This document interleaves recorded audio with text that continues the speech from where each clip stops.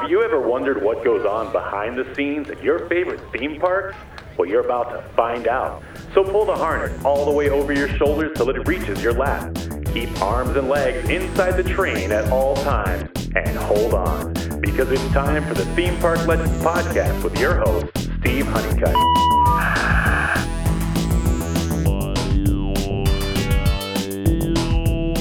What's up, Theme Parkeroonies? It's time for another episode of Theme Park Legends, the show-diddly-do that takes you behind the diddly of your favorite theme parks, a doodly. I'm your host who boasts the most roast, Steve Honeycutt. Now, is it possible to work as a performer in the theme park world if you have no experience as an actor? I think we've already proven in past episodes that it is possible, that people saw a flyer for auditions and their inner performer motivated them and carried them to a successful audition. But what if you aren't motivated by the need or the love to perform? What if it's money that motivates you to audition? Is that enough to carry you to a successful career as a theme park performer? Today's guest, Matt Smith, proves that it is. From his humble beginnings and attractions as a skipper at Jaws and Universal Orlando, to taking on entertainment roles like Barney Rubble and Beetlejuice, to working his way into management at the Nickelodeon Hotel, Matt takes us on a journey not fueled by the love of performing, or so he says, but a love of paying the rent. I can already feel my net worth increasing as I speak these words, so let's go to my interview with Matt Smith. Ladies and gentlemen, with me today, all the way from Green Bay, Wisconsin, is Matt Smith. Matt, how's it going today? Pretty good. How are you, Steve? I'm doing all right. Happy to be talking to you. It's been a long time, huh? A very long time. You know, when you messaged me, I looked in our Facebook messages, and I think the last time we talked was my 30th birthday party that we decided to have at Dave & Buster's on iDrive. I saw that too, man. Man, that brought back memories. That was like right when I got back from Singapore, give or take a few months or something. It was a good time. It was a good time. I just wish the prizes were better at Dave & Buster's. Come on, do something about that, Dave and Buster. I wish they had more classic arcade games. So there you go. That's true. A lot of people listen to this, and they're gonna hear it one way or another. I hope so. For sure. I hope so. So I've heard around the campfire that you've worked at a few theme parks. I have. Yeah. What was the first theme park you ever worked at? Well, the first theme park I worked at was Universal Orlando. I started there back in 2004. Mm-hmm. You know, it was a park that I always liked going to. It was actually the very first time as a family vacation that we ever went down to Florida. It was the first time I had ever been on a plane. Literally, right as we got off, we couldn't check into our hotel yet. So it was an extended family. We were there with my grandparents, and they were like, let's all go to Universal. And I was like, I don't know what that is, but sure, let's go. You know, so we went there and it was great. And I'm glad you brought that up because that was going to lead me to my next question. What was the first theme park you ever visited ever as a guest? I'm not 100% sure on the timeline, but it was either Michigan's Adventure, which is in Muskegon, Michigan. Okay. Where I'm from Michigan originally, or it was Universal. I'm not 100% sure. I'd have to look back in some ancient tomes to be able to check that out. You don't need to do that. But tell me about Michigan's Adventure. This is the first time I've ever heard of it. So Michigan's Adventure is in Muskegon, Michigan. It was a water park and a amusement park in one.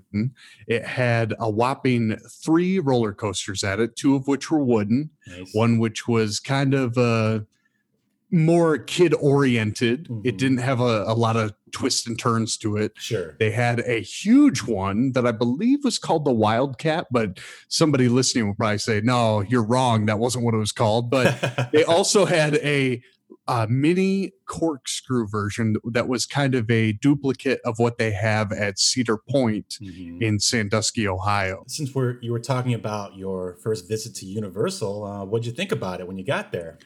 Well, when I got there, I thought it was amazing that how they had that like giant globe. Now that's before they redid it. Right. It used to be more gold looking. City Walk was not there at the time. Basically, the land that was City Walk used to be the parking lot.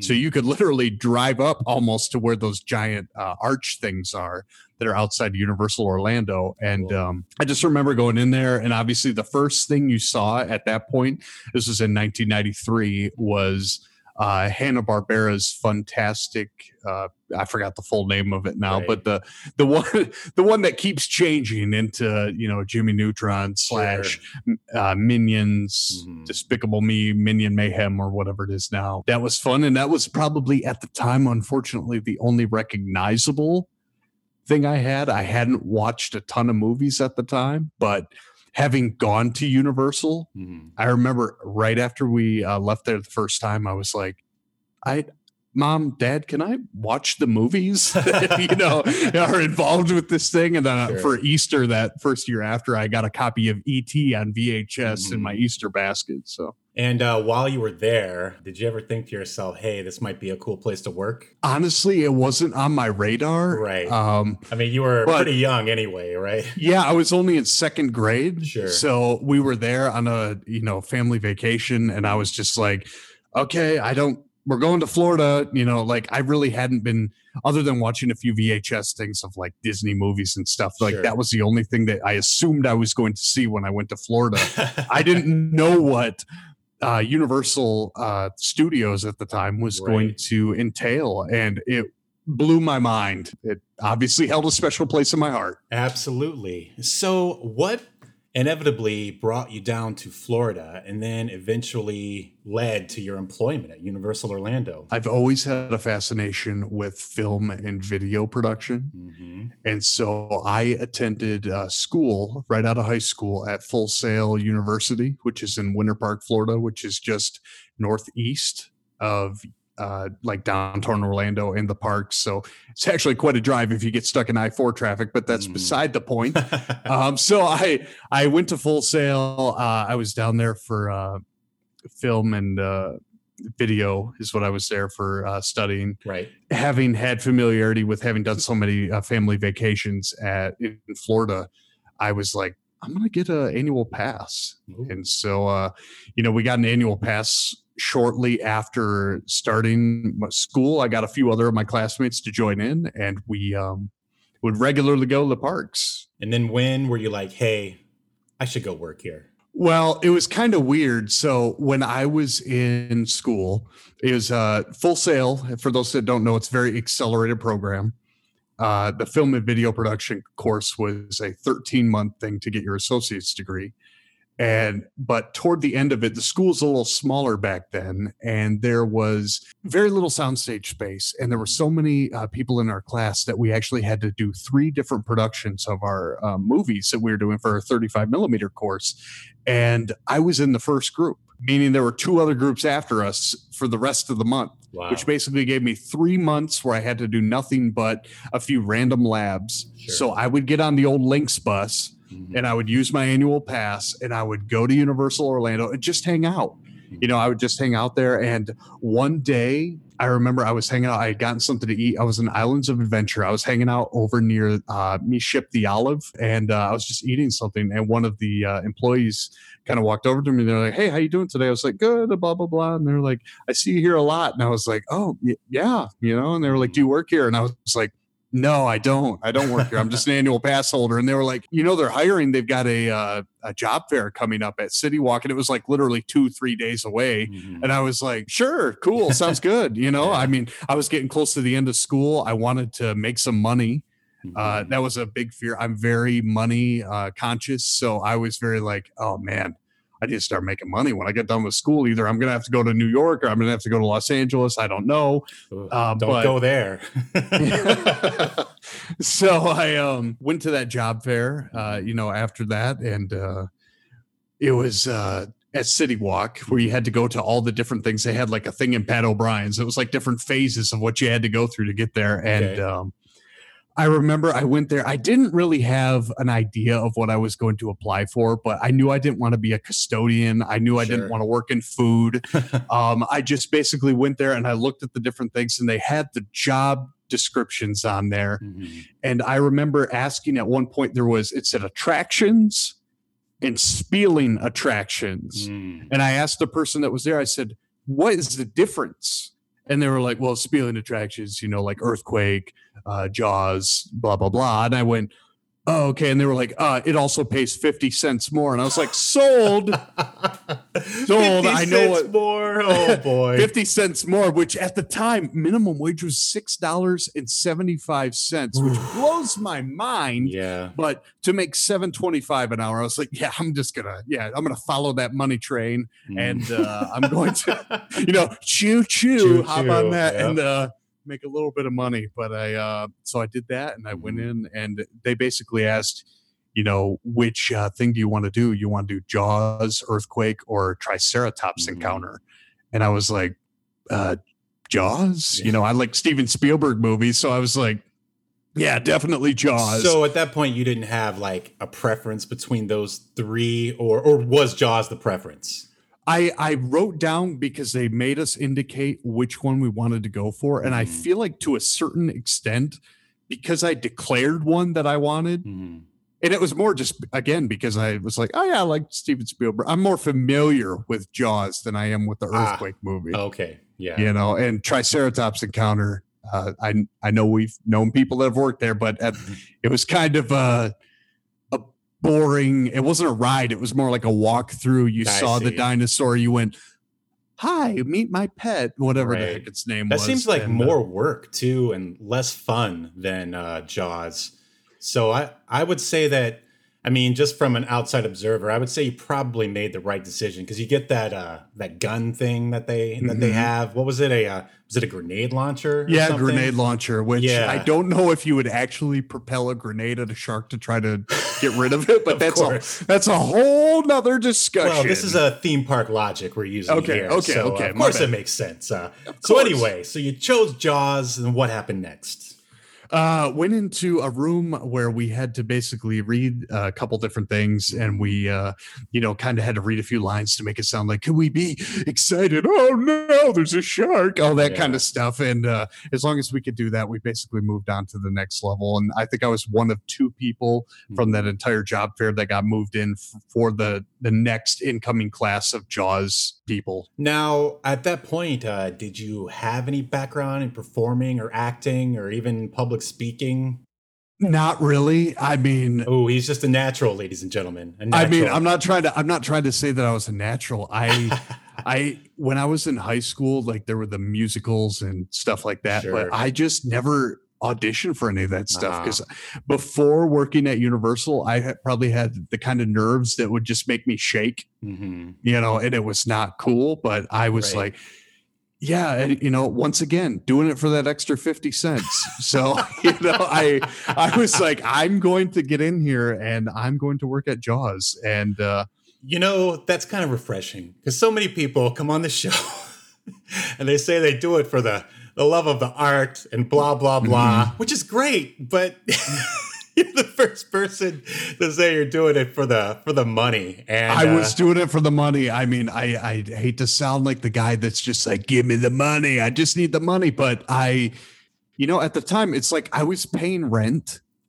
It's not like, we're old enough that we're not getting like an allowance or anything. Sure. So it's like we have to make ends meet. And I will tell you, I had never been more motivated to prepare for an audition than when I first, started, and I was Shrek and Homer making like, I think it was like $7.50, and then they changed it to like $8. It went up $1 or something. Wow. The minimum wage went up $1 while I was there.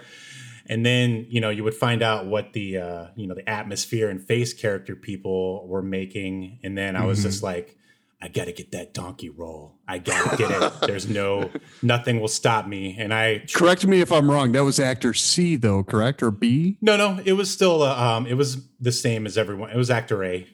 Do we have to clarify that, give a key to the listeners so they know what actor A and basically Donkey was part of, the atmosphere people who were making almost double. I think like, all right, so I was $8.50 whenever I would play Shrek. Whenever I would do Donkey, it would be $12.50, I think, is what I was making.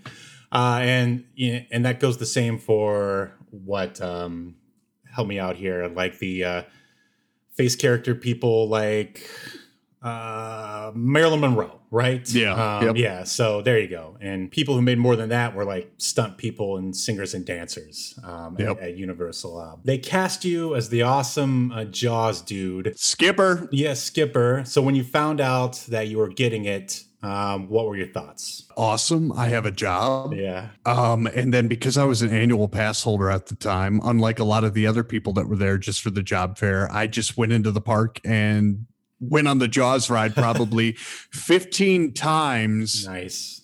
In a row. And I think the people were starting to think I was crazy. And on my first day, they were like, okay, we get it now. Like, I'd been on the ride plenty of times, but at the same time, I was like, I want to have a leg up on my first day. So I was just trying to see, what's this person do? What's that person do? Because if you've ever been on a spieling attraction, you know that each person brings their own little flavor to it. And you've got the predetermined cues that come with the soundtrack, but each person kind of brings their own little level of things. So you're like, I like that. I'm going to take a bit of that. I'm going to take a bit of that. You create your own recipe. And then when you're the one driving the boat, in this case, you can use the best of what everybody brought to the table. And, you're like, look at me, but. Do you remember how the training went?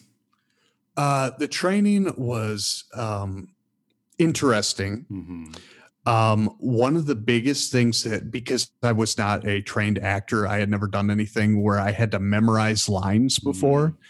I remember my trainer, Jennifer, she did this weird thing. Now, keep in mind, we were the only attraction that could regularly wear shorts, right? Because we were out on the water. That's a plus. And for some weird reason, this is probably a story that she'd probably go, we don't want to give this insider information. But she would literally, I would go through the script, and if I screwed up, she would yoink out leg hair on me. What? Oh, yeah. Man. So, and I'd have to start from the top again every time. Man. Hashtag me too, right there. That was a little odd way to train someone. But the training was one, learning the script, which, as I mentioned, was a little cruel and unusual. But second was driving the boat.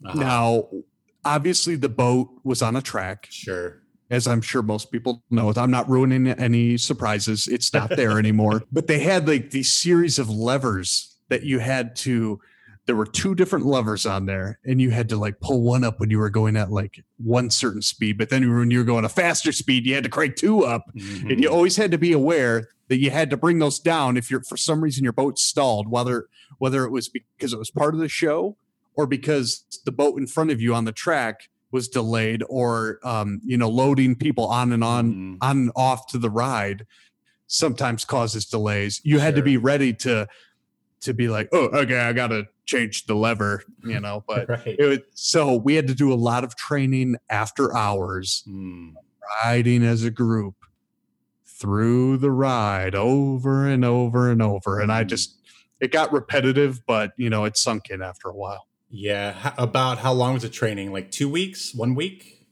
Gosh, I think it was about a week. Cool. It's hard to remember back 15 plus years ago, and it's funny because I was thinking, I guess it doesn't really matter, because if someone's listening to this and they want to go work at Jaws, they can't, because it's no more. No, unfortunately. You could probably find some videos on YouTube, but that's about the closest you're going to get. Sure. Do you remember your first day working in front of people at Jaws? No, it was kind of a blur.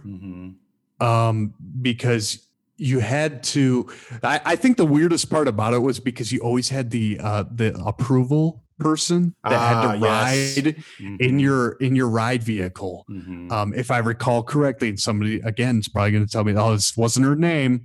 I think her name was Mimi.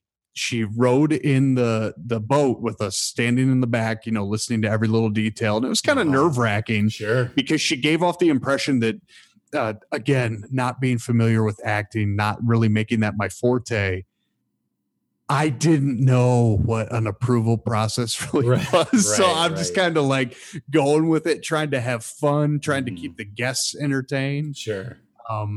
But yeah, it was different. And the rotations. Did you ever work in attractions? I forget. No, I did not. No. Okay. So each attraction kind of had its rotation board where they would group you up in teams of 4, where every 15 minutes you would switch position. And typically there would be one where like you're like greeter, your loader, your boat, then your brake, it'd be something like that. Sure. And so I think I probably personally had a harder time dealing with the greeter and trying to meet everybody as they came. Hi, how are you? Hello, how do you do?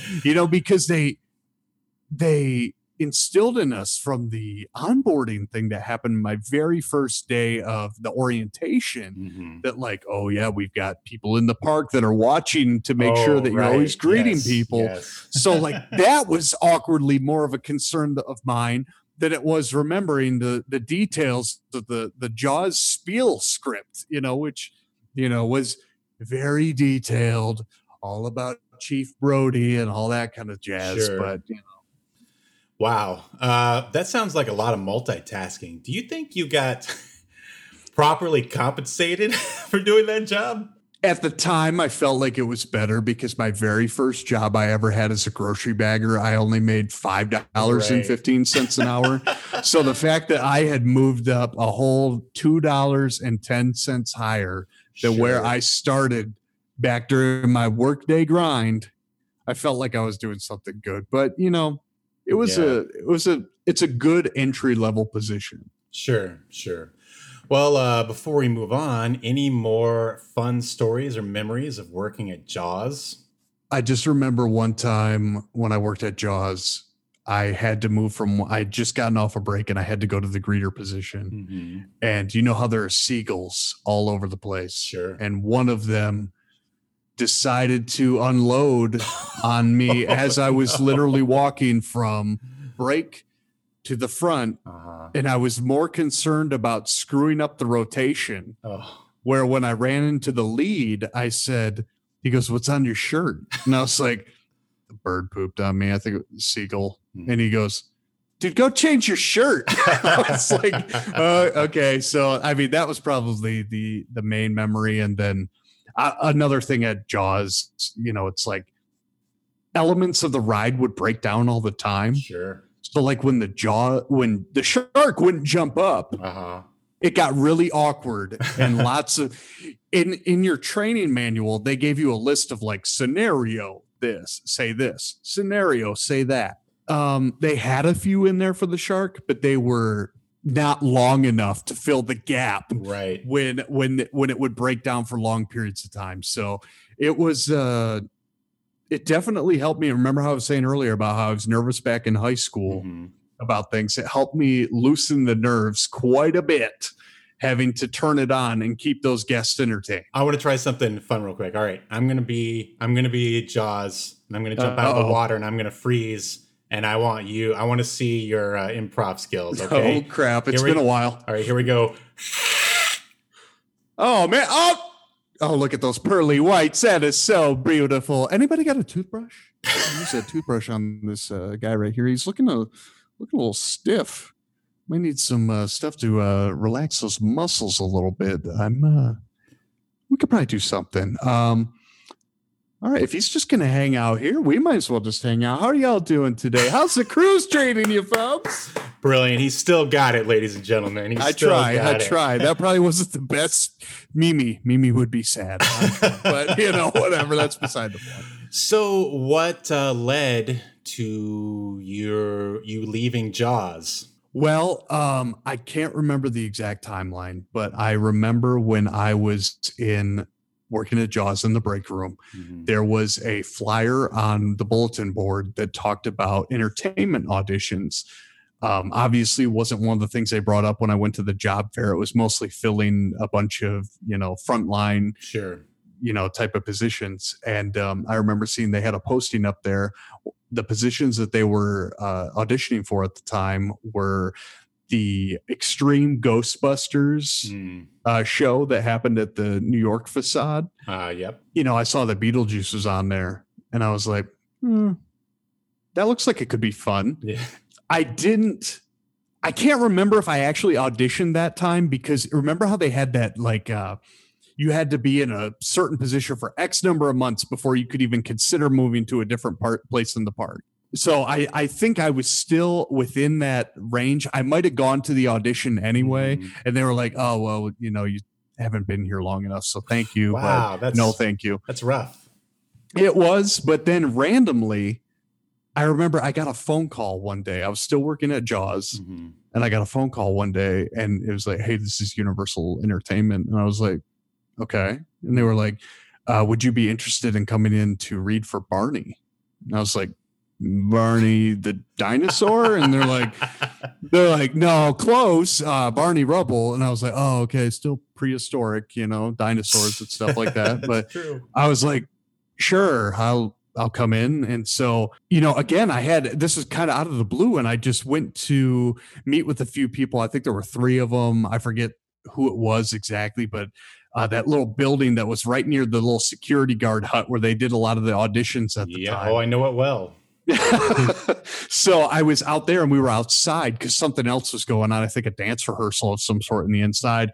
And they were like, "All right, here's your side." And again, not being a trained actor, I don't know what the heck a side is. It was just a freaking sheet of paper with a bunch of stuff on it. And they were like, "Yeah, just, read that in character." And I was like, "Do I need to memorize it first? Or what do I need to do?" And they were like, "No, just read it." And I was like, "Okay."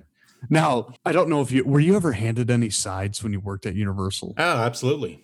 Okay, so a lot of those sides were the corniest things. And this one was specifically about how Barney was trying to get our new engagement ring or a wedding ring or something. He was trying to get some jewelry for Betty. Right. And he was just praising his best friend, Fred. And it was just weird. And they were like, "Just read it." And I was like, "Okay." And so I'm like, "Do I read it as Barney?" Like, what? Again, not a trained actor. I love it. I'm just like, "Okay, sure." So I read the goofy thing, and then I do the little Barney laugh, and they're like, "Oh, okay, cool." And that was it. So you knew how to do that laugh before you went in? Well, I mean, I had watched the Flintstones. I mean, most of us had. I mean, I think they used to run like reruns on like TNT before they moved it all over to Cartoon Network. And so, I was very familiar with the Flintstones. But obviously, being that the first attraction, as I mentioned earlier, that I went on when we were at Universal was that Hanna-Barbera. Full circle, man. Again, it was like, whoa. But like, I knew the Flintstones, I knew the Jetsons, all that kind of stuff. So, the Barney laugh isn't really the most difficult laugh to do. It pays to know your Hanna-Barbera. That's what I tell everyone I meet. But a question here for you. Yeah, what's up? What is it that you think prompted that phone call? Do you think, I don't know, maybe someone from entertainment maybe rode Jaws and saw you and they were like, "This is our Barney"? Did you ever figure out the how or the why of it? I honestly don't know, but I did run into 2 other people that had gotten that exact same phone call. One other person that I worked with at Jaws and one other person that had worked in entertainment that years later kept giving me crap and saying I stole his job. And I was like, "Okay, I get it. Sorry." Like I wasn't trying to steal your job, but even then at the time, I didn't even know I had the job. I didn't even think I had the job. Right. You didn't even know it existed. No, I didn't. I mean, honestly, when you work where Amity was, where the new Harry Potter stuff is now, it's so far removed from where the Flintstones hung out that it was such a rare occasion that you would actually see them in the first place. All right. So you, Matt Smith, the non-actor, is now being cast in the role of Barney Rubble. How was training? Well, rewinding just a little bit, I had gone to a costume fitting back in the fall of 2004. Oh, good. I want to hear about this. And I had to put on that, which basically amounts to a potato sack and sandals is all that you're wearing. Wow. And I mean, you're wearing something underneath, but that was always an ongoing joke with the guests that would come up and be like, Barney, what are you wearing? Ha ha ha. But I'm getting ahead of myself. Like, that's sexual harassment, sir. Exactly. Nowadays, you know, back then people were just, oh man, they the pushed 90s, the envelope. man. You can get away with anything. Oh dear. So I did that, and I was still working at Jaws at the time after I did the costume fitting. But then I saw that there was another audition, and I was outside of the realm of when I could actually check out other positions. And they were hiring people to work in the Macy's Holiday Parade. I went to that because some people told me, oh yeah, that's a great segue into entertainment. I was like, okay, cool, awesome. So I signed up. Became one of the gajillion people that worked the parades, and I had to be a creepy looking clown that basically worked with those giant hamster wheel things that they had, where I was one of the taller people, and they had shorter people that would get inside of them. I had to be the ones that had to maneuver it around, blah, blah, blah. That's beside the point. So basically, I worked the whole holiday season doing the Macy's parade. And I kept pressuring the stage manager at the time. I was like, look, I came in for my costume fitting months ago. Like, are we moving forward with this? Right. Like, I think that because I was so persistent in coming to be like, hey, what are we doing? Is there something coming of this? Right. I don't know if they actually planned on having me be Barney, or if my persistence they went, just give this guy Barney. You annoyed them into it. That's great. Probably. I don't know what was going on, but I was like, this is it seemed like an easy enough gig compared to, having to memorize all that stuff. Sure. Working on Jaws. But let's talk about the parade. Okay. Yeah. Let's rewind. Did you enjoy working that?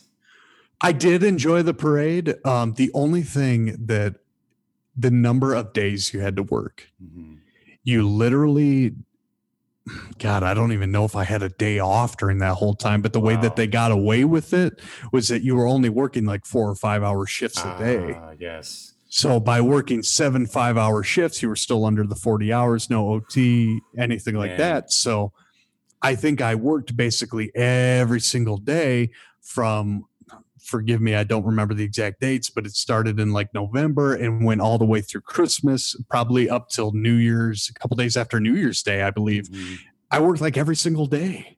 Wow. And I had fun with the fact that, I hang out with other people that were a part of the parade. Sure. And then, but because I did I have a car at that point? I did have a car at that point. Was when I first started working at Jaws, didn't have a car, got stuck downtown Orlando during Hurricane Charlie, but that's a totally different story. Won't even get into that. Drove my car. I didn't see the point in coming there only for a few hours to do the parade. So I would spend my time doing other things. Sure. Rewinding a little bit. I was interested in the Beetlejuice position that was opened up back when I worked at Jaws. Started spending my days before the parade watching, kind of like I did when I was at Jaws. Smart man. Watching what other people did in the shows.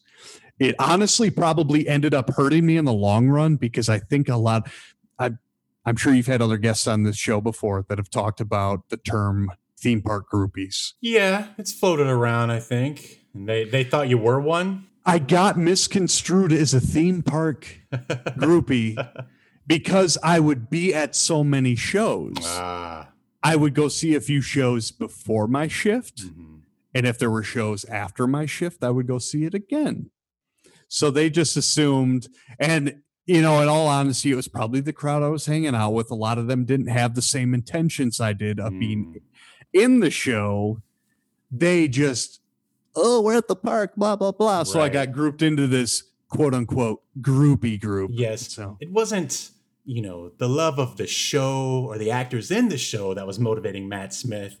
It was the money.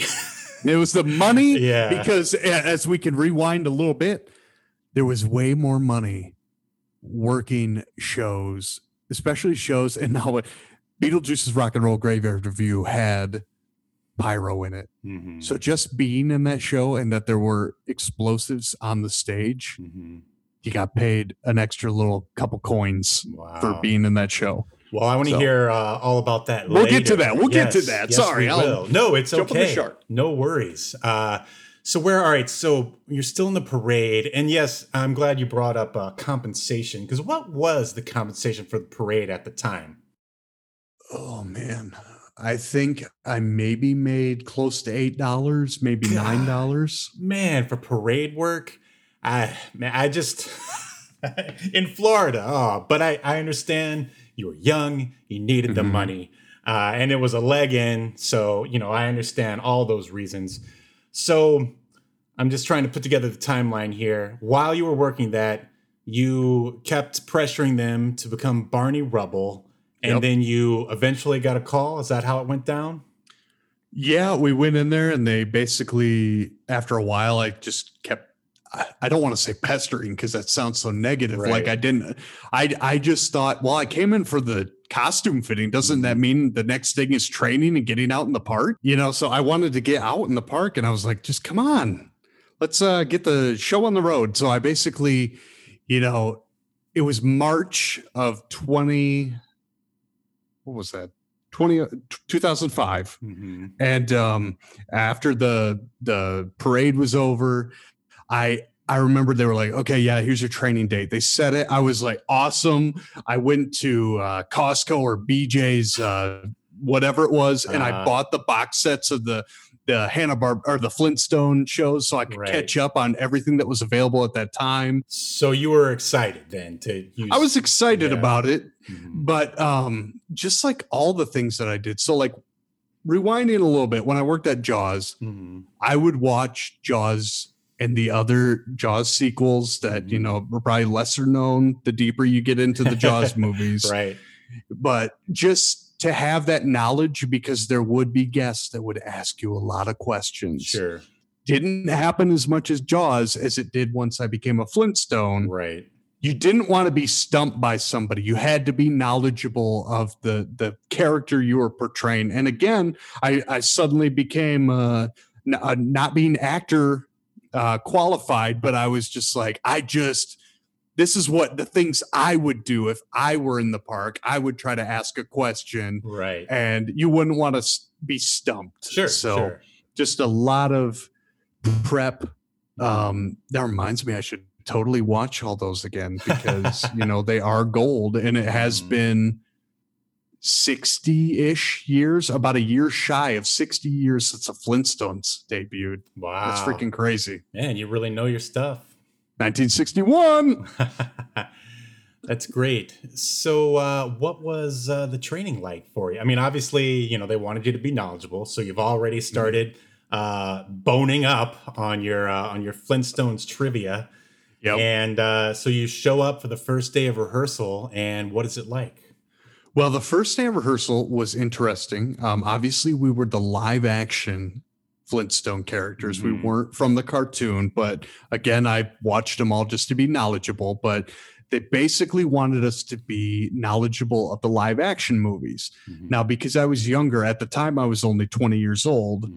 The live action movie that was probably closest suited to that was the Flintstones Viva Rock Vegas, which was the one that had Stephen Baldwin as Barney Rubble. And, kind of the how everybody got to know each other, blah, blah, blah. Right. And I had to, that's why I'm sure you've seen the pictures of how I had like the parted down the middle haircut with the, bowl looking haircut with parted down the middle thing going on. So that was the Barney I was supposed to be knowledgeable of, but I had never seen Viva Rock Vegas. So I literally got to spend the first few hours I was there. And I think that movie's only an hour and a half ish. And I watched that. And then I had to observe sets. They gave me this fun little flyer that literally had not a flyer, but it was like a packet of Flintstones information where somebody obviously did the research because they had every single like brief synopsis of every single episode of the Flintstones on there. Nice. And the basic gist of the movies written on there. And So that was one of the things I just took home, and I'm sure I still got that document laying around here somewhere, to be honest. But it was one of those things that you just kind of freshened up on, and I observed a lot of what was going on at the time. I don't know if we name drop in this show, but John Connon was Barney Rubble that day, so I was watching him. Hopefully, he's listening right now. I hope so. Reconnect with me on Facebook, buddy. But we'll do lunch. Yeah, virtually right now. Sure. So I had to watch a lot of his sets and just kind of get a gist for what it was to be a atmosphere character at Universal, which at the time there weren't a whole bunch of atmosphere characters, at least in Universal Studios. Right. There were more in Islands of Adventure, I felt like, than there were in Universal Studios. But that was kind of the training. Was day one was observe. Day two was basically trying to get going through a few lines, things like that, wearing the costume around, things like that. So nothing crazy. Nothing you couldn't handle. So when it came time for your approval, you weren't kind of on edge like you were back at Jaws, or? No. So the thing about getting into entertainment and approvals is that I was in an ensemble group when I did mine. So if you've ever watched the Flintstones, you know that Fred is the loudest. Right. And most of the people that I would work beside that would be Fred were pretty loud. The Wilmas and the Bettys would do their laughs and the, oh, Fred, and all that kind of stuff. And, sometimes I was kind of quiet. I still hadn't really gotten used to jumping right out there and doing it. So the training was more of a, Matt, you got to be the conversation starter.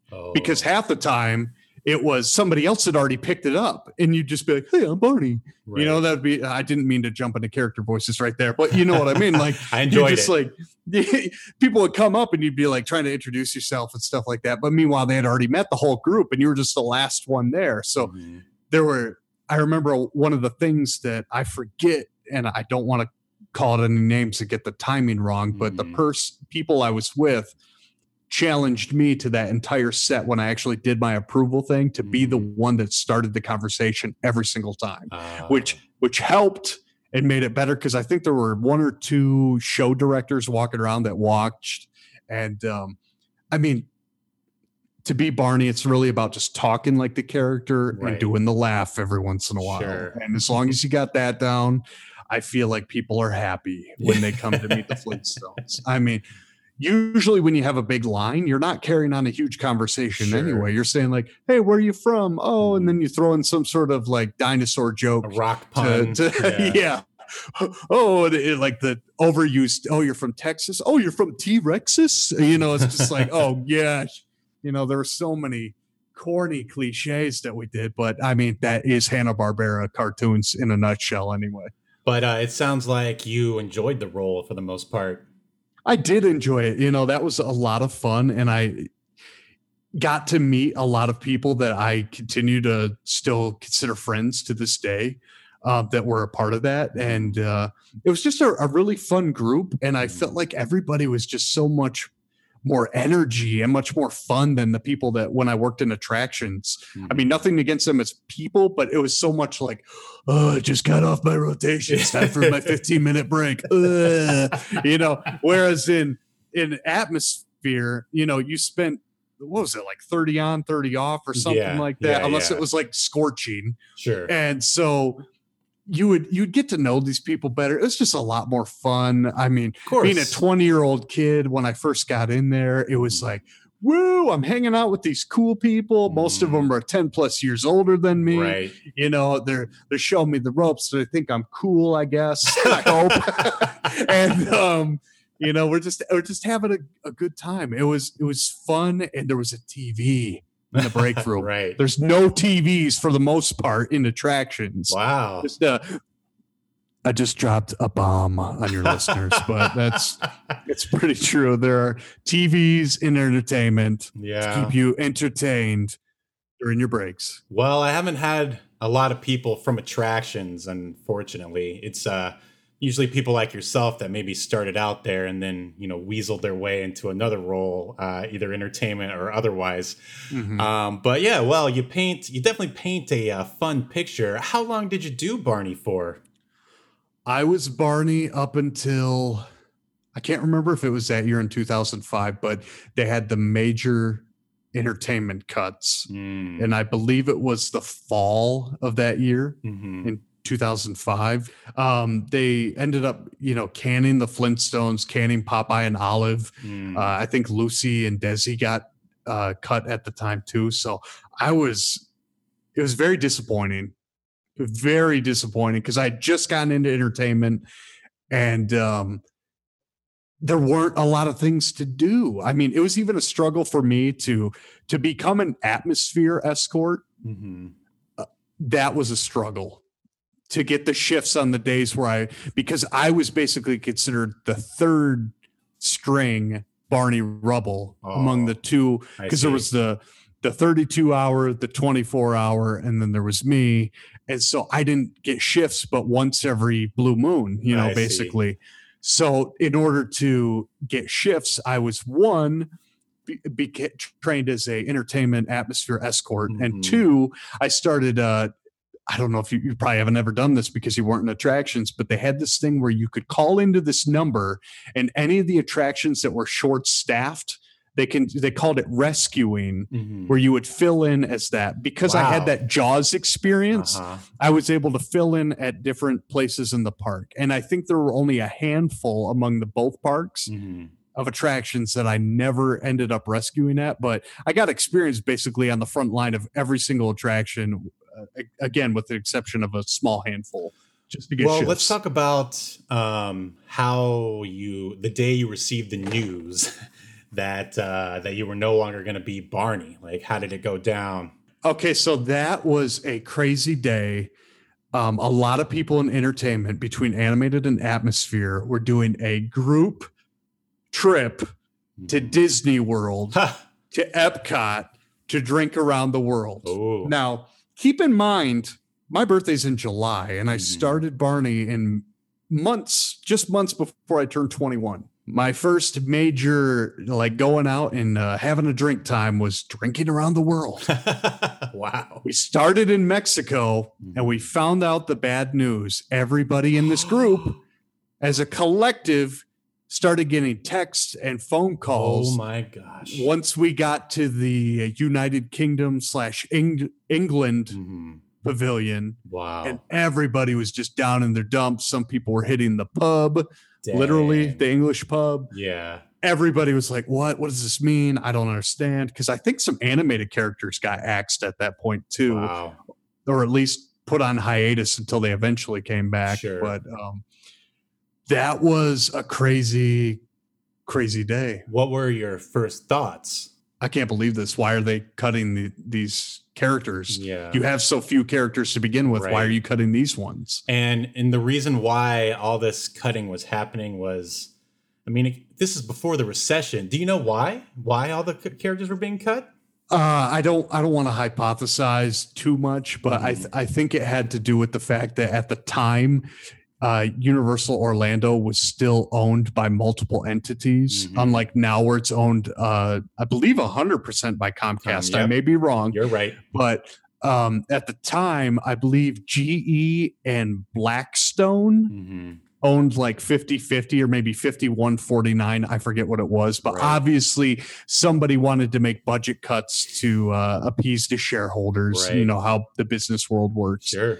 And they cut the positions, and it was scary. But thankfully, between the time that I had gotten Barney and the time Barney got removed, I had already started training at Beetlejuice, so it wasn't such a big deal to me. Nice. And when did you know you were going to start at Beetlejuice? I believe it was August or September of 2005. Again, forgive me if I'm wrong on this, but the other thing obviously happened after I already knew I was going to be at Beetlejuice. Right. Yeah, it was around that time, around the fall of 2005. It was shortly after my birthday, and we had some family things, but I won't delve into that. Nobody wants to hear about my family. My parents getting divorced around that time too. That was no. Yeah, it was a whole nother thing. I'm not trying to make light of it or get too deep into that, but that created a very weird Matt at that age. Right. But, so losing the Barney, being Beetlejuice, it was just, am I even allowed to say that, or do I have to say I'm friends with Beetlejuice? Oh no, we're not all about that. Friends with BS. Okay. We're about reality here on Theme Park Legends. I'm just trying to make sure I don't want to offend anybody, or I know that it seems like that's only become a thing in recent years, maybe the last 5-10 years, that you've had to say that more. Well, all right, so I just recently my employment ended at Disneyland, and they said you weren't even allowed to say that anymore, like online, that people knew what it meant now, that you just couldn't say anything about the character that you were playing. Yeah, it's ridiculous. But anyway, so you're Beetlejuice now. What kind of training and this is in the Beetlejuice that is in the Rock and Roll Graveyard Review, right? Yeah, I think they had cut I honestly think the other one was also a part of those cuts for it might have been beforehand. I don't know. I don't have a timeline in front of me, but I had auditioned for Beetlejuice. Obviously, I'd seen it a gajillion times, having been in that quote unquote groupie bunch, watching the show. So I knew it pretty well. The training was, we watched the show a few times because there were other people we were training with that were doing the different characters. And so a lot of it was just refresher to me watching it. And then it was like, all right, let's go try on our costumes. Here's a script. But then again, I'm not a trained actor and I'm certainly not a trained dancer. Oh yeah. That was going to be my next question, because I've never seen that show. For whatever reason, I was just never motivated to go. But yeah, isn't there singing and dancing involved? Not so much singing, for at least for Beetlejuice. He had a track on YMCA that you could lip sync with, and you could, get a few lines in there and the, parts he wasn't singing that you could get in there. But the dancing though, there was a lot more dancing than I expected. Now, I had seen the show several times, so I had an idea of what the dances were going to be, but having to do that and people being like, okay, 5, 6, 7, 8, that's not really me. That's not me. Right. I'm not a dancing professional. You're not going to find me on Dancing with the Stars down the line. Right. But, it's like, but I felt like the lucky part about being a character like Beetlejuice and being the quote host with the most, ghost with the most, all of the above, is that being a little off, whether it's with your dance moves, like it just kind of looked like part of the character, like you were almost like mimicking or mocking what the other characters were doing in it. So it wasn't so bad. I mean, I didn't want to be a dancer. I didn't mind. I didn't mind learning the moves, but I'm not a pro with this dancer stuff. But you got through it anyway, right? I got through it anyway. There is video of it. So it's up on YouTube. If you want to watch the show, it doesn't even exist in the parks. Both that version and the more recent version aren't in that. It's unfortunate, but it's gone for now. So who knows? It might come back. Nice. So, man, what was that like performing that? If not for the first time, I mean, just what was it like doing that show for you? It was fun because I just felt like I could go out there and be crazy.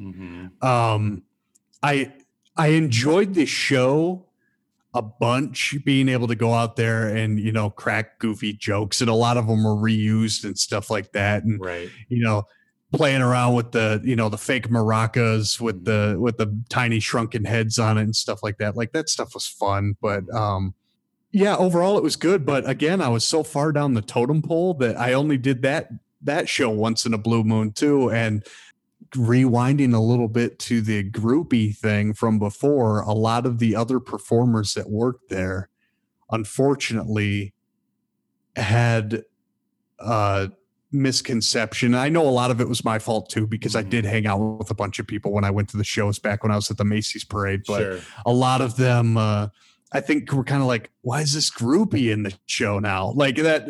And you never could shake that. Never could shake that, you know? So while you were doing Beetlejuice, were you also doing escort work at the time? I believe so. Yes, there were a few times where I remember one day it was crazy. I was scheduled to be an escort. I ended up being Barney. I was Barney half a day, and then I got pulled over to be Beetlejuice for the second half of the day. So that was a wacky day, but I feel like that's just part of the being a performer when you work at a theme park is, there's a hole over there. Okay, fill that hole. Sure, absolutely. And in case this is the first time you've ever heard people talking about escorting at Universal Orlando, it's basically like being a character attendant. Cutting off the lines, all that jazz, telling people, we'll be back later. And they're like, one more for the baby. And you're like, I've heard that every single day. Get away from me. But yeah. All right. So you're escorting and working at Beetlejuice. A bunch of people just got cut. And so take it from there. I had auditioned for a friend of mine that I worked with in the Macy's parade, had gotten a job at the Nickelodeon Hotel, which was in Orlando as well. And I went and auditioned for that, and nothing came of it. Nothing came of it. Still nothing came of it. And it was like, you go to an audition, it's like history kept repeating itself. I go to something, nobody follows up with me, and I'm just like, what is going on? I think that's par for the course, like for everyone, not just you.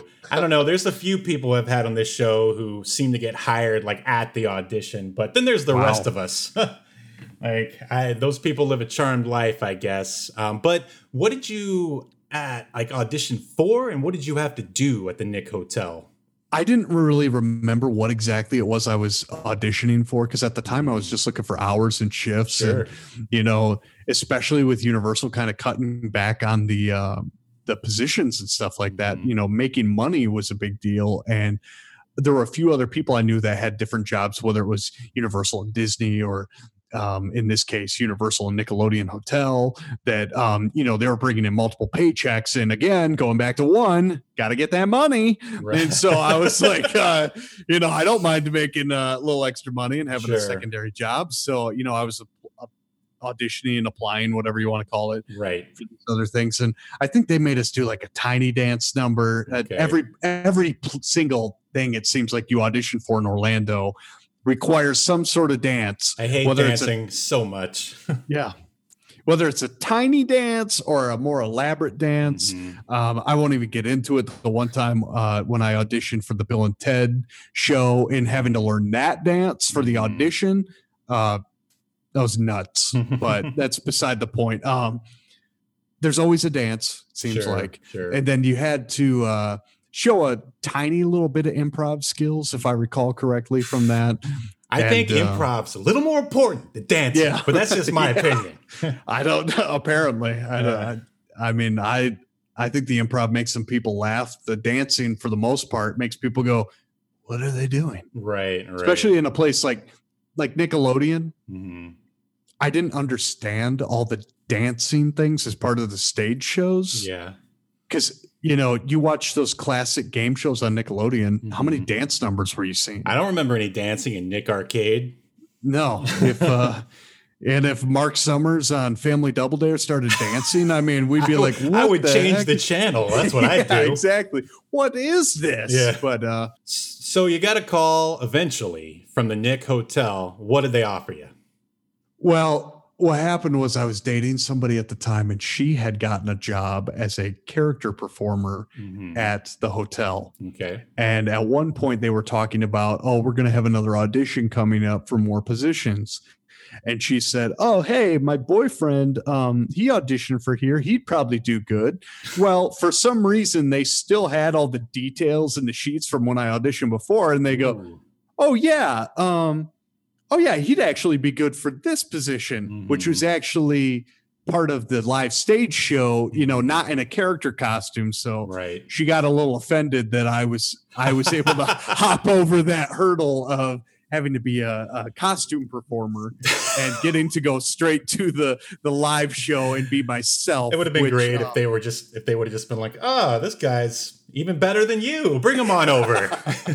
Yeah, I mean, I don't know. Whatever. We eventually broke up, obviously, but because you were better than her. That's why. Apparently, when it came to Nickelodeon stuff. But sure. Again, I started working at Nickelodeon, the stage shows. They did stage shows inside the little studio that they had there, and then they also had a lot of shows that they did on the pool deck, which slime and stuff like that. Pie, lots of freaking pie that we had to make every single day. The Dunkin' Donuts man makes the donuts. We made the freaking pie first thing in the morning. So just for someone like me who's never seen the show that you're talking about, I mean, you're basically the host of this show, and it's basically just a big audience interaction kind of thing.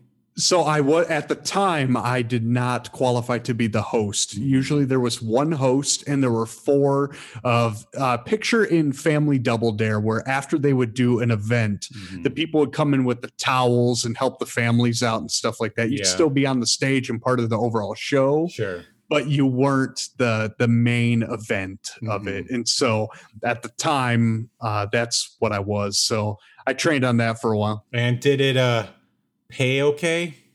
Gosh, I can't remember exactly. I think it was $8.25 an hour, which was more than what I was making escorting at Universal. Sure, so it was that alone made me go, okay, I'll take full time at Nickelodeon versus it might have been $7.75 at the point at Universal versus $8.25 at Nickelodeon. But that actually started what became a 2-year period of me working every single day for 2 straight years between both jobs. Oh my, that's crazy. But the money was great. Who needs to rest when you're making money? I mean, you found out. I'm sure you remember from the old Shrek break room that it was all dark and you could actually take a nap in there and nobody would bother you. Oh, I've napped there many a time. Absolutely. All right, so you've got this big long stretch of like working at both parks. Are you still doing Beetlejuice at Universal as well? So what happened was, and this was an unfortunate incident, they changed the show at Beetlejuice around maybe a month after I got the job. It was the month I got the job at Nickelodeon, because I remember I came from the job at Nickelodeon where I had just gotten my new clothes and stuff like that. And I had worn over the one shirt that was like a bright neon green shirt. Was at the at the rehearsals. We're going through it, blah, blah, blah. The stage manager had changed at Beetlejuice since the last time I had been there. Come to find out, she had recently been fired from the Nickelodeon hotel. It was now the stage manager at Beetlejuice. Wow. So it eventually, that along with the whole groupie crap and certain people there not liking me because of one being considered a groupie and two having my MySpace little posts that I used to make, and I was mad about something one day, and I posted something and ticked off the whole group that I worked with there. Unfortunately, I am apologetic. One of these days, hopefully, I'll reach out to the person that I scorned.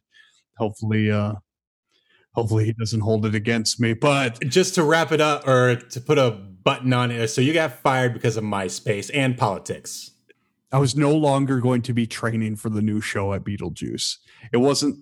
Did they tell you this? Did they email you? How did it go down? Oh, they told me in person. They called me into the office of the stage manager, and a couple people, the show director and the stage manager, told me, you're just not fulfilling whatever. And I honestly think, and again, I know it's because at the time, young Matt, dealing with the fact that my parents had just gotten divorced and stuff like that. I had a lot of stupid crap going on at the time. I don't want to be cliche and be like, oh yeah, the me of 10 years ago is not the me today, but it's kind of true, And I think people just were like, how did this originally remember me saying, how'd this groupie get in here? Now they're like, how can we get this guy out of here? So at the end of the day, I was done doing Beetlejuice. I got to do it for about a year. It was fun. You can never take that off my resume. But I enjoyed it. And then at that point, I started working full time at Nickelodeon. And so it really wasn't that big of a deal. I was still making money. Yeah. So for money motivated Matt, like when they told you that, like you weren't, I mean, were you crestfallen or were you just like, oh, that's okay, I got this other job? I was pretty disappointed. I remember I wanted to at least talk about it and be like, do I get a second chance? Is there something I can freshen up on? Is there something specific I wasn't doing right? And I never felt like I got a specific answer about what it was that I didn't bring to the table. Because again, like I said before, I researched that character so much. Sure. You know, I probably watched Beetlejuice so many times to the point where when we did have meet and greets, I remember there was one time I signed my name the way it's supposed to be spelled with the Betelgeuse. Right. And somebody looked at me and they went, "What are you doing? Just write BJ." And I was like, BJ? Like, are you kidding me? One, that's gross. Two, like there is another BJ in the park at the Barney thing. You know, the Barney show had Bebop or Bebop. That's a Ninja Turtle. Baby Bop. Baby Bop and BJ were the other characters along with Barney the dinosaur. So what sense to me did it make to write BJ when there's another BJ in the park? But somebody had a problem with me writing Betelgeuse, you know, right. That's an inside joke for people that have watched Beetlejuice too many times. But you know, right. Man, look at that like dedication and attention to detail for someone who doesn't even consider himself an actor. Like, nope. I mean, are you just a born theme park performer or what? Like, I don't know. It's crazy. At the end of the day, it's all about giving people what they're familiar with. Sure. And I think that that's the one thing that I will preach to anybody that works at a theme park is know the character you're portraying and play it to 11. Turn it up to 11, guys. And you know, just do what they're familiar with. If you start doing things they're unfamiliar with, they're going to go, that's not so and so. And not to dig too deep into this, but you know, there are a lot of different body types, heights, all of the above for the different people that play the different characters. So there's no consistency. And my biggest concern that if you look at it from the perspective of a guest is that you may be presenting to them at the park something they're not going to recognize because that wasn't what they saw in either the movie or the TV show or whatever it is. And I felt like sometimes favoritism or friendships trumped character portrayal. Oh yes, I definitely felt that way too. I got deep right there. Oh, that's a deep one. All right, so your time as Beetlejuice is over. So now you're an escort at Universal, for better or worse. But 2 days a week at Universal escorting, right? And then you full time at the Nick Hotel. Are you still the pie presenting guy or pie cleaner guy? What are you doing now? We were doing pies. We were doing, the slime stuff.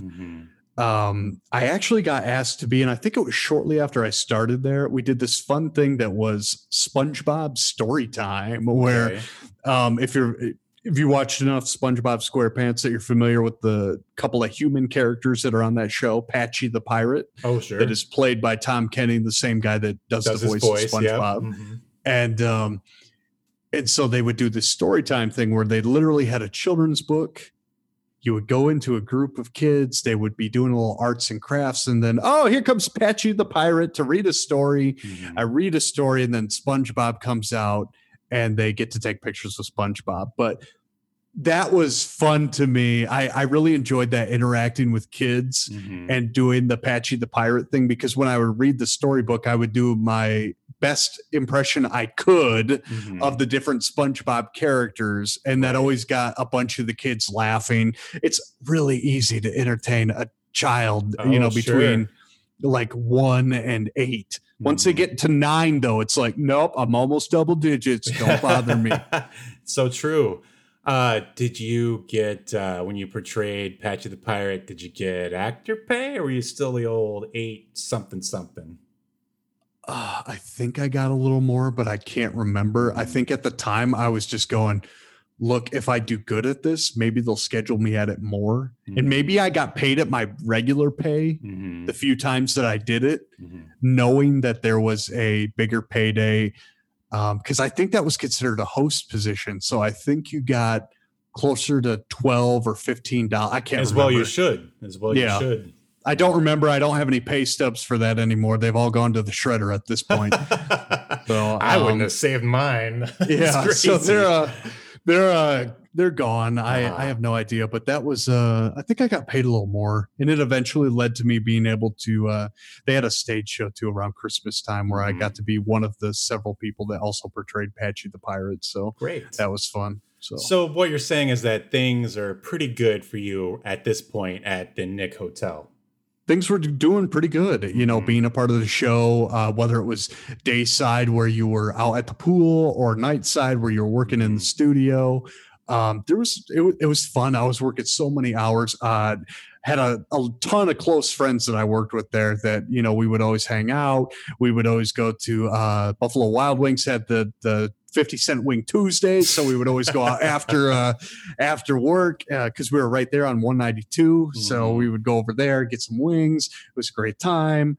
Pints for $1. You can't beat that. Nope. They also had shots for $1, which is dangerous, but that's beside the point. Sure. But no, it was fun. It was, again, I just kind of felt like I stumbled into this.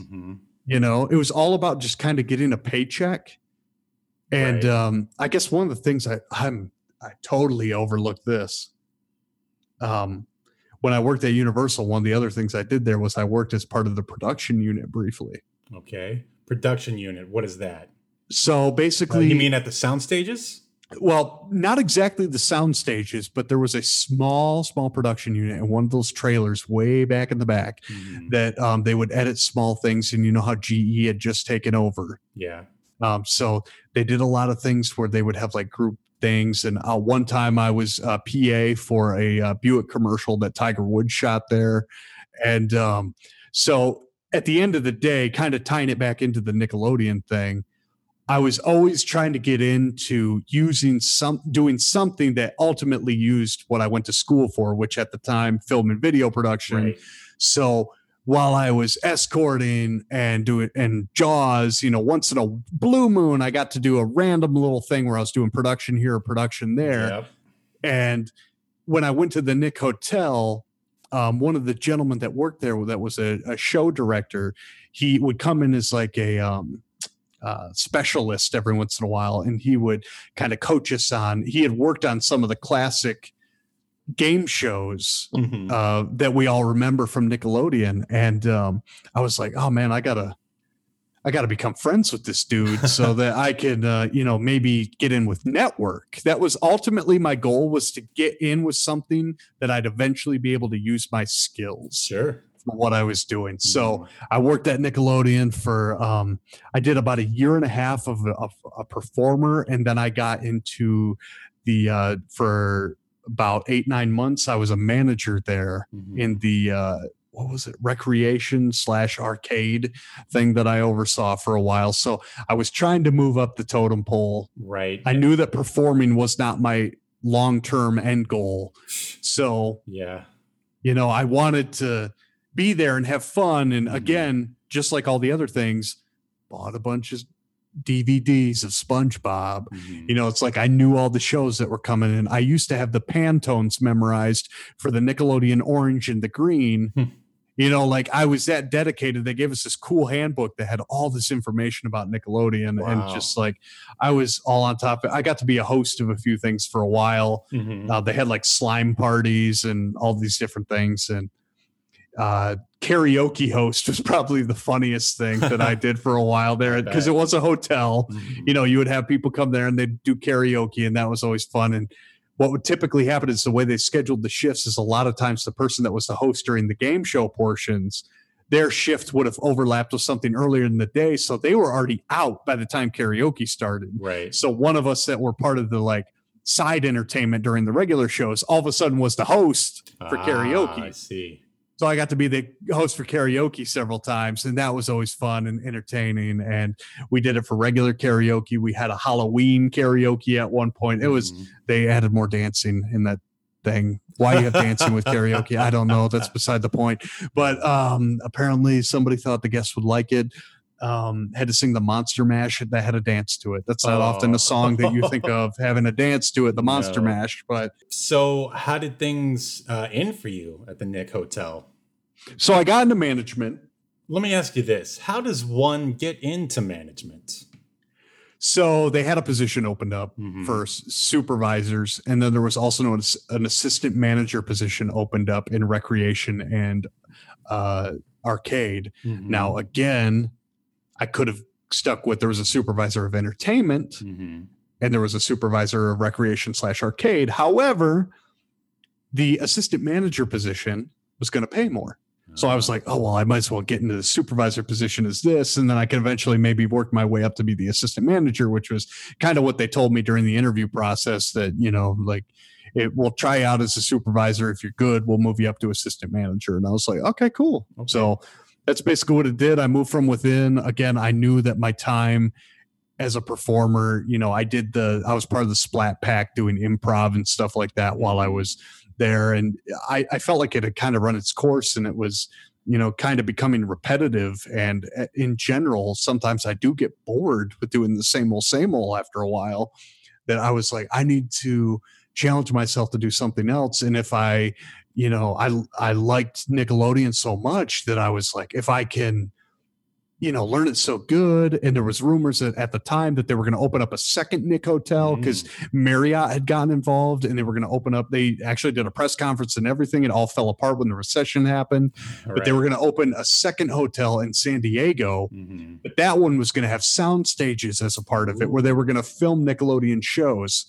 So forward thinking Matt went, hey, okay, get into management. Get good enough that they'll want to move you to this other hotel. There's sound stages. You can get in with the network. Up and up and up. You know, like, it all made sense to me. Yeah. Rewinding to what you were saying a second ago about, like, you know, what led to the demise of me there at Nickelodeon Hotel was that one of the things I was first tasked with when I became the assistant manager of arcade and recreation was create an event for our teenage guests. Now, at the time, you know, as I said, we had events that focused on little kids doing arts and crafts. We had events focused on other stuff. So I started thinking, like, what are we going to do? What do teenagers like? You know, I'm starting to like doing market research about what kids like and stuff. And I'm like, video games, obviously. Right. Now, of course. The problem with the Nick Hotel is every single room had a PlayStation 2 in it. Keep in mind, the PlayStation 3 had already come out at that point. The Wii had already come out at that point. So it's like, okay, we have outdated software, whatever. I got to work around this PlayStation 2. I ended up looking around. What are the most popular games on PlayStation? Number 1, Grand Theft Auto. Number 2, God of War. Number 3, Guitar Hero. And I went, oh, that's something cool. Yeah, we could play Guitar Hero. But at that time, there was another game by, if you remember, that the makers of Guitar Hero split off to one of them, Harmonix, had now gotten involved with EA. It started making Rock Band, the video game, that had 2 guitars, a drum kit, and a microphone. Whoa. So thinking of from the perspective of getting a lot more kids involved at the hotel. Like, yeah, we could have had 1 or 2 kids come up, play a song on Guitar Hero. Great, whatever.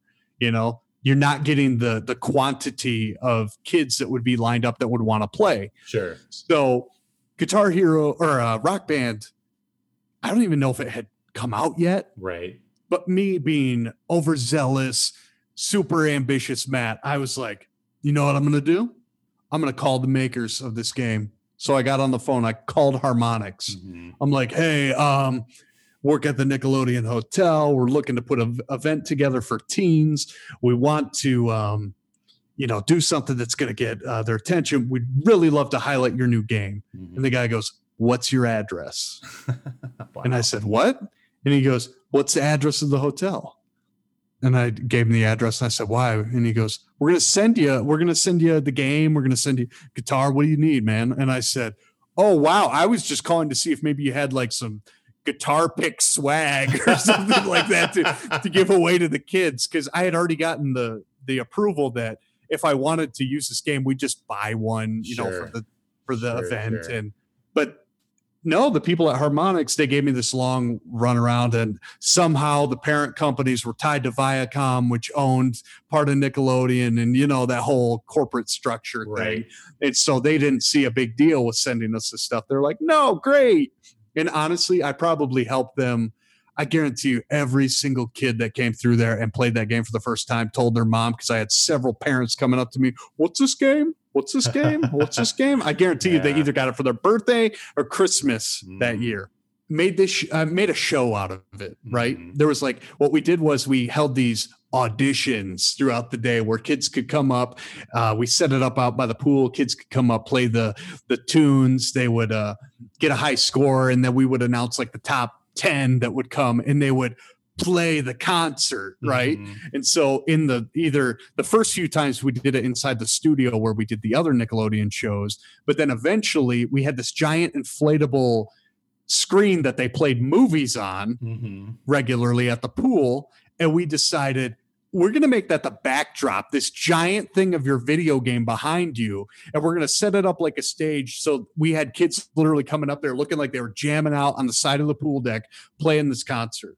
Nice. So a lot of this at this point is stuff that from this point in the story is stuff I heard from other people. So none of it's first party. Sure. So I just want to make sure I preface that before somebody goes, no, that's not what happened, Matt. Very I try to be as truthful and professional as possible. But at that time, Nickelodeon had also gotten to a partnership with, I believe it was Norwegian Cruise Lines, or there was a cruise line where they were going to do a Nickelodeon cruise. Right. And somehow word had gotten back to network or somebody, hey, the hotel's doing this cool thing with this rock band thing. We should look into it. So again, this is all what I'm hearing from other people. Somebody came and said, well, who made this? Who came up with this thing? Apparently, the director of the department who oversaw both entertainment and recreation arcade said, oh, it was a collaborative effort of the entire team. Oh, no. So how old was I at the time? 23, 24. I forget how old I was. Year old Matt went, what?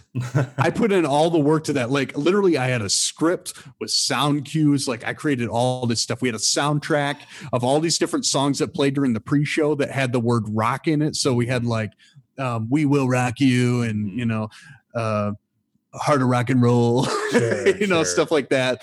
And I put a ton of work into that. I still have that script because that was, one of those things I put a lot of work into. And again, I said earlier, my long-term goal was to get to network so that I could use my skills I went to school for. Sure.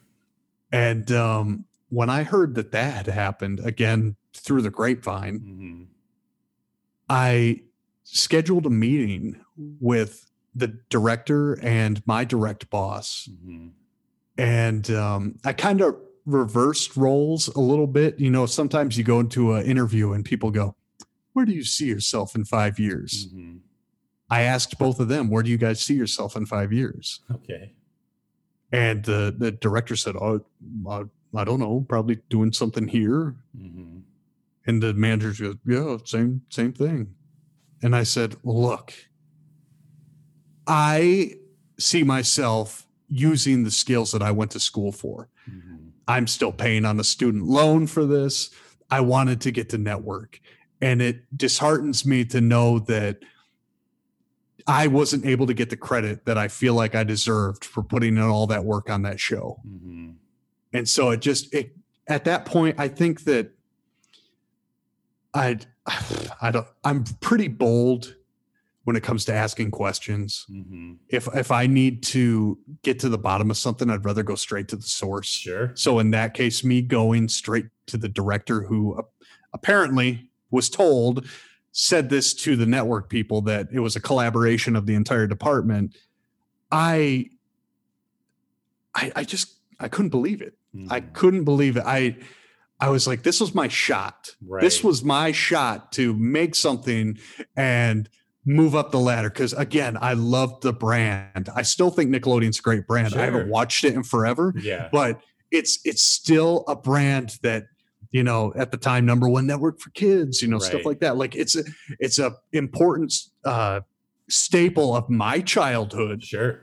I remember Me I too. went from like watching PBS shows Mm-hmm. to watching Nickelodeon shows. Mm. That was the progression when I was Right. younger.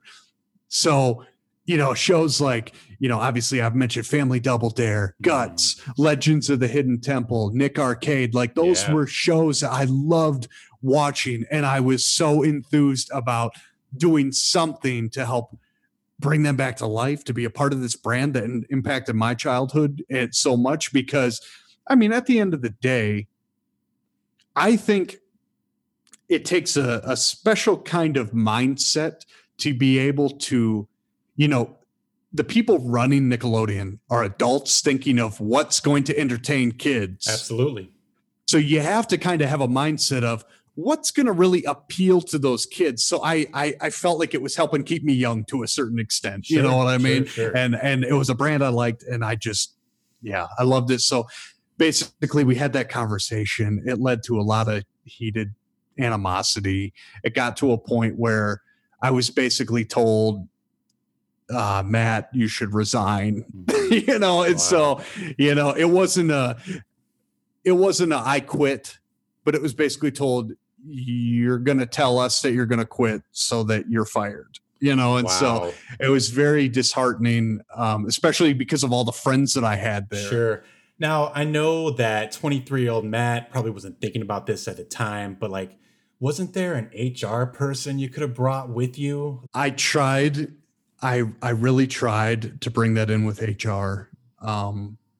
I think that a lot of people, especially when you're in entertainment, they just assume you're so goofy and off the wall that you're never serious, you know? Yeah, and so true. I've always had a hard time, at least then, not with my current work, but at least then when I worked in the entertainment industry, it was just so much of, I had a hard time getting HR to believe me, you know, to take my side, to listen to what I had to say. And it just didn't work. And I think at the end of the day, it wasn't going to work once we had already had that discussion. Well, sure, they totally, you know, screwed you over. I mean, I could see, and then you brought it to their attention. I mean, at that point, like going to that meeting, were you under the mindset that, you know, this is probably going to be the end for me? Or were you thinking they were going to see it your way and be like, oh, we're sorry, Matt. Like, let me go tell the network that you came up with this idea? I guess at the time I had hope that they would be 23-year-old optimism. Yeah, I know exactly. that optimism well. I had that optimism, and I thought that they would actually try to help me out because it's like that whole time I was there, I always tried to help them out. When they had somebody calling for a shift, even if I had worked Universal that day, I would come in. I'd work the evening shift as a result. I was always willing to help them out, not just for the money in this case. You know, I love the money, but yeah, but you like working too and working hard. Yeah, exactly. I was always willing to help out and help the team. That's why within months of me being there, I was already a trainer within the team, showing other people, you know, how we do things, how we make the pies, et cetera, et cetera. You know, like that was one of the things that I had done just because I picked it up so quick. And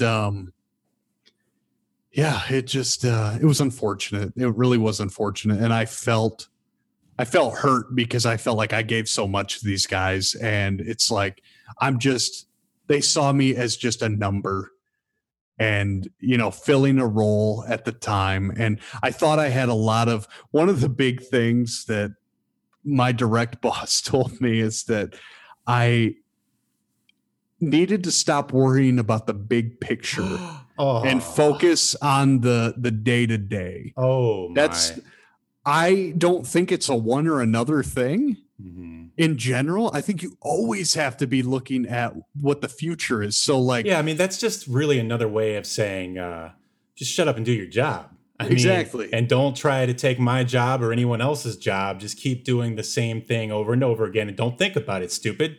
Like, exactly. ugh. And, because when I was an assistant manager, I oversaw the arcade and we had this vendor that provided the arcade machines to us. Mhm. And I remember a few times I went up to the guy and I went, this game, nobody's playing it. Do you have anything else in your collection we could get here instead?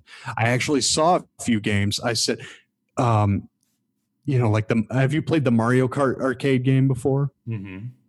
Yep. Like, I was like, can we get one of those in here? Like, you didn't get something in here that the kids are going to like. You need to, there's two areas of focus when it comes to an arcade at Nickelodeon. One, get games in there that the kids are going to like. Sure. And two, get games in there that the adults of those kids are going to be entertained with, whether that's a Pac-Man or a Donkey Kong or something like that. Right. Get something in there that's going to keep everybody in there spending money, getting tickets. That was another thing. I also, I remember one time that we were trying to get prizes.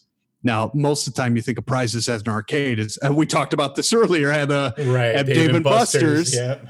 A lot of the prizes are crap. Right. And I remember they gave me this catalog of things that we could order, and I saw in there like one of those high quality Nerf guns. Ooh.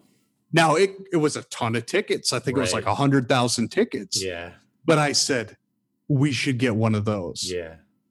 And they were like, no, we don't need that. So they eventually said, yeah, we'll get one. Mm-hmm. And guess what? Some kid came and got that. And we had that. Have you played that stacker game before? That weird one with the lights that you have to press the red dot and you have to stop the red bars that go across. And yeah. if you get to a certain level, you unlock a certain prize. Uh-huh. Well, at the time, the prizes in this game were like those throw at them sticky hands with the gross ones. You get a little dirt on them. They look nasty. Mm-hmm. And I said, put something cool in there. Put an iPod or something like that. Was back when iPods were still a thing. Sure. But they ended up putting an iPod shuffle in there, and the plays on that game went up over 1,000%.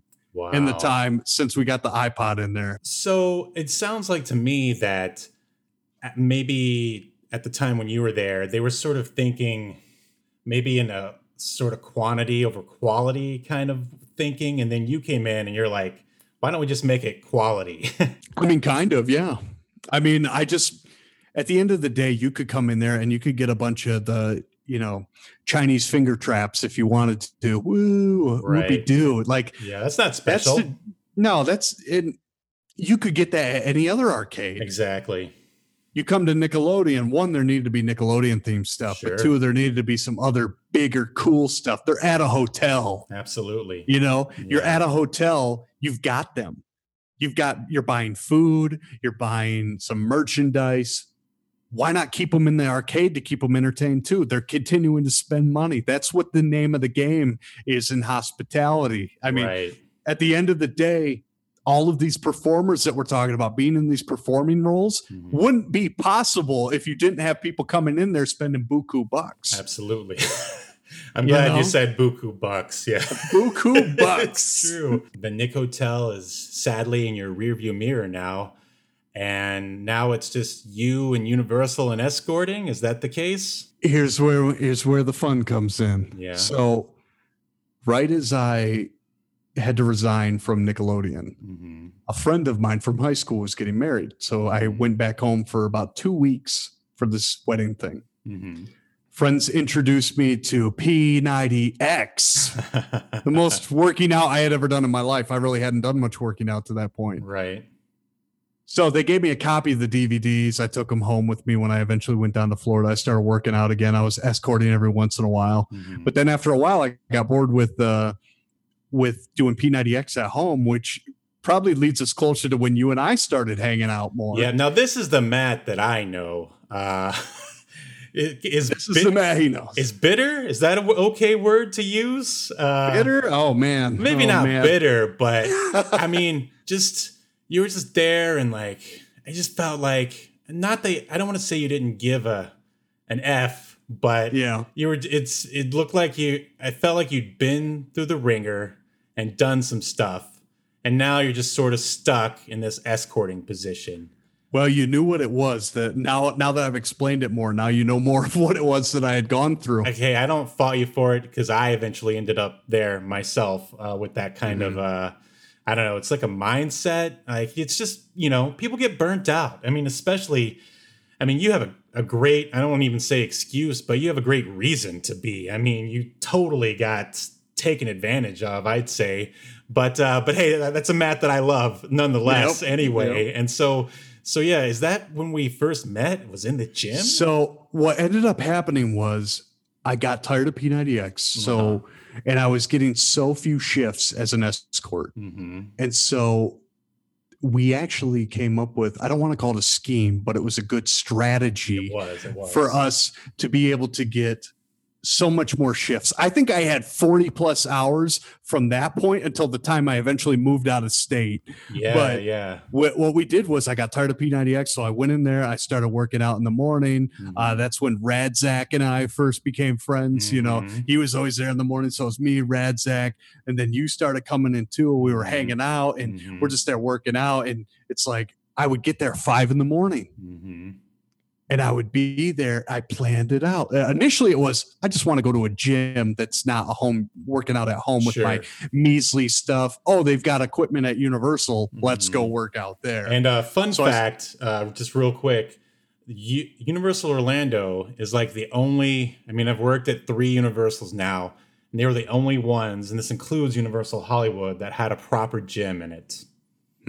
So I was disappointed when I went to those other ones and there was no free gym. What a bummer. Yeah, for sure. Especially at Universal Hollywood. You could only assume that they would have one, but they didn't. You would think they'd have one on every corner, near every break room. And that the streets are lined with gold. Wow.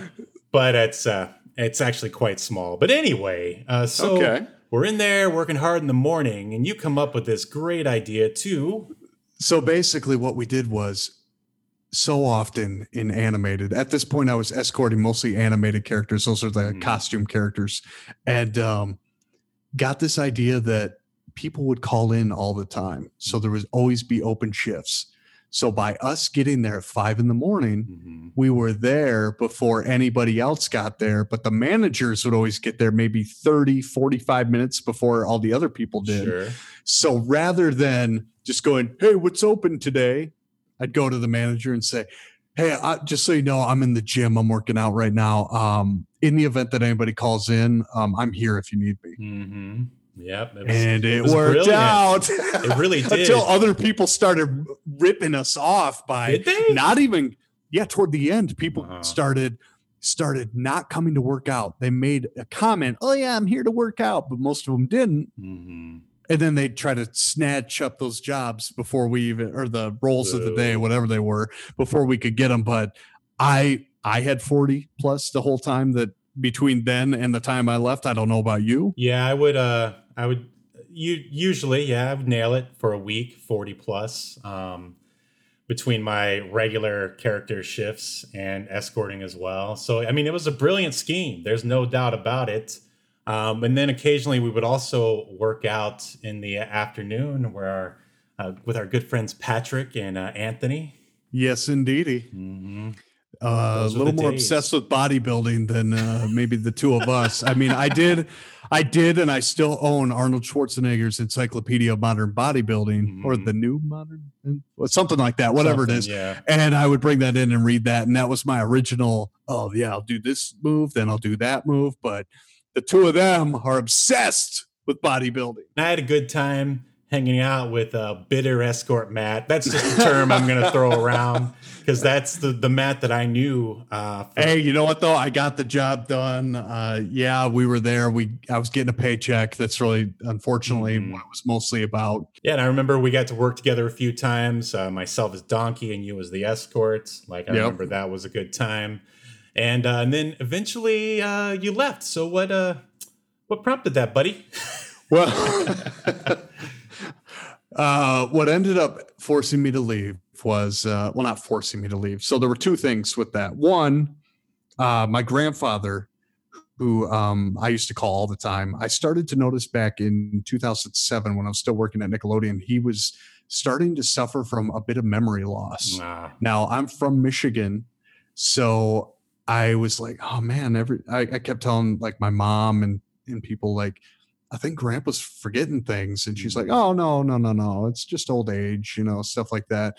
And I was like, man, I really wish I could see him more, type of thing. Sure. And my, this girl that I worked with at Nickelodeon, she had a sister that was around the same age that lived in Chicago. And one time they came down for like a family vacation. I got to meet her. I had gone to the sister's wedding, blah, blah, blah. I started hanging out with this girl. We became MySpace friends. Right. Again, I'm dropping that in there again. How many times can I drop it in there? I love it. Tom is our friend. We hung out for a little bit, and it got to the point where, she was like, well, you can come move up here. And I saw it as two things. One, Chicago would be a great place for me to jump into working with something film and video that I've done, or something like that. And I'd also be closer to home so I could see my grandpa more. So I was kind of like, oh, okay, it kills two birds with one stone, kind of. So sure. I moved up there. Unfortunately, it didn't work out. I think we maybe were together like another 2 months after I got there. Had to have a short stint working for places like GNC and the Picture People. I don't know if that's a common, it's like one of those family portrait things. I ended up becoming an assistant manager during Santa Claus season at the mall. Wow. It was, I've been a Santa Claus, so that's okay. But let's talk about, do you remember, I'm sure it was very underwhelming and probably forgettable, but do you remember your very last day at Universal?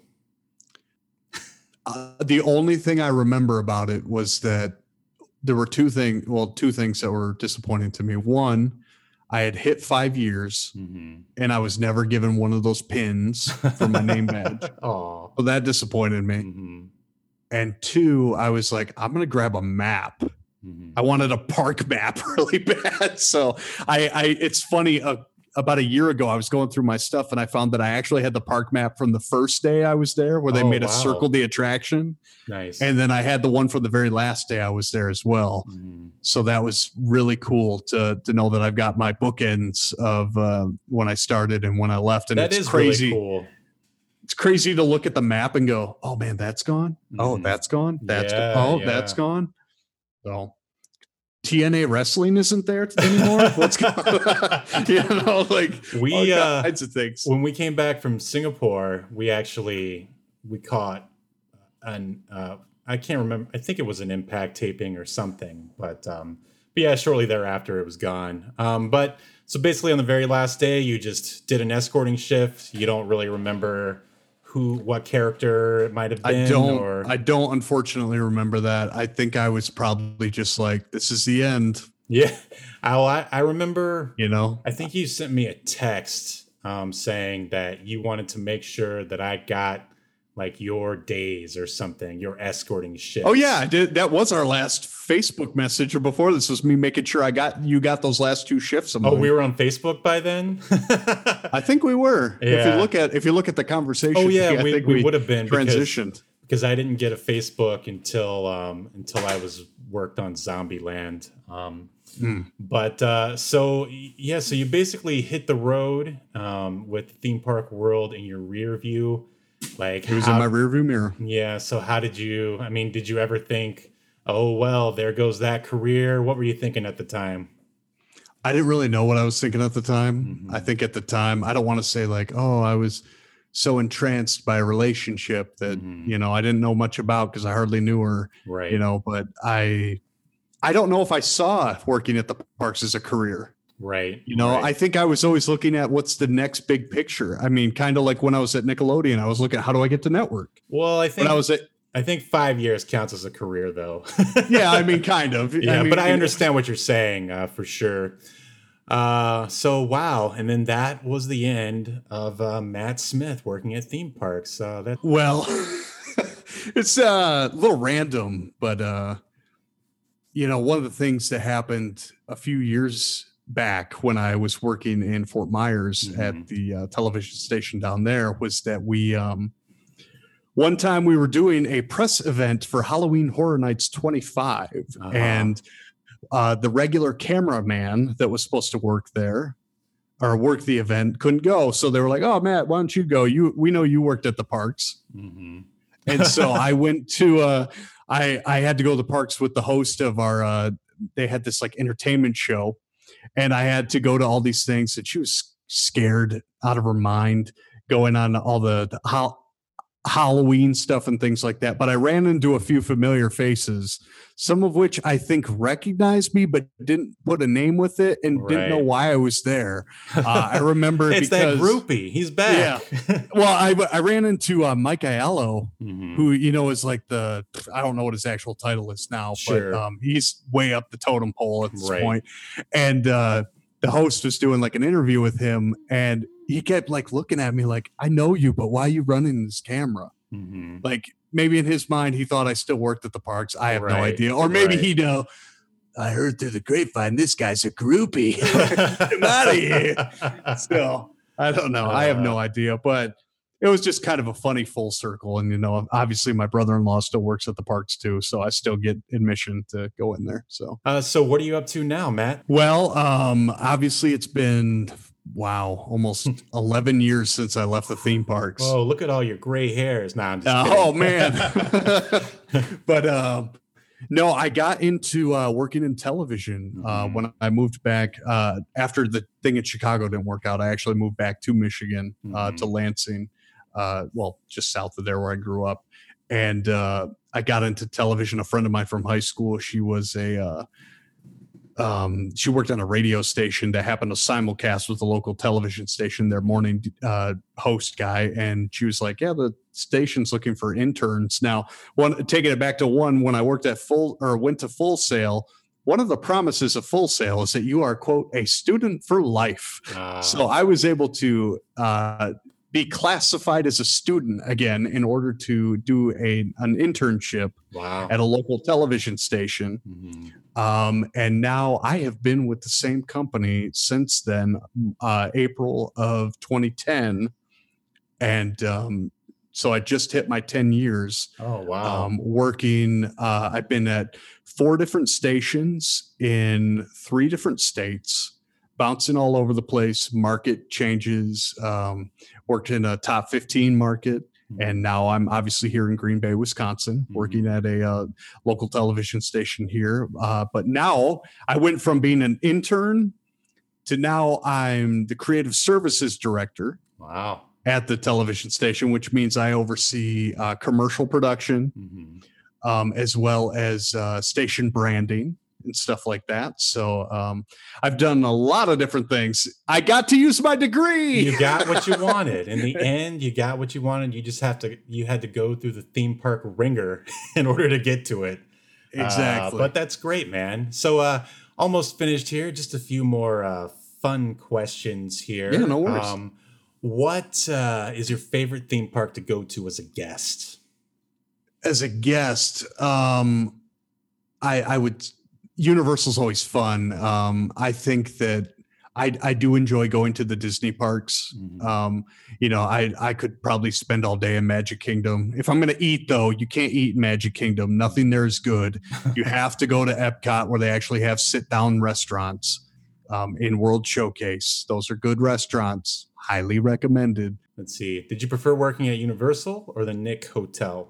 I think they were each their own animal. I think if maybe I enjoyed what I did at Universal up until the point that I started upsetting a bunch of people by being a dumb kid who had just turned 21, was dealing with the crap of my parents, and then just making a lot of dumb decisions, making stupid MySpace posts that made people upset. And I think at that point I just kind of, drew the line in the sand without meaning to, and kind of ruined my thing there. But then it kind of shifts, I guess you could say, because obviously I liked working at Universal, and then obviously I had basically burned some bridges there that Nickelodeon then became my fun thing. But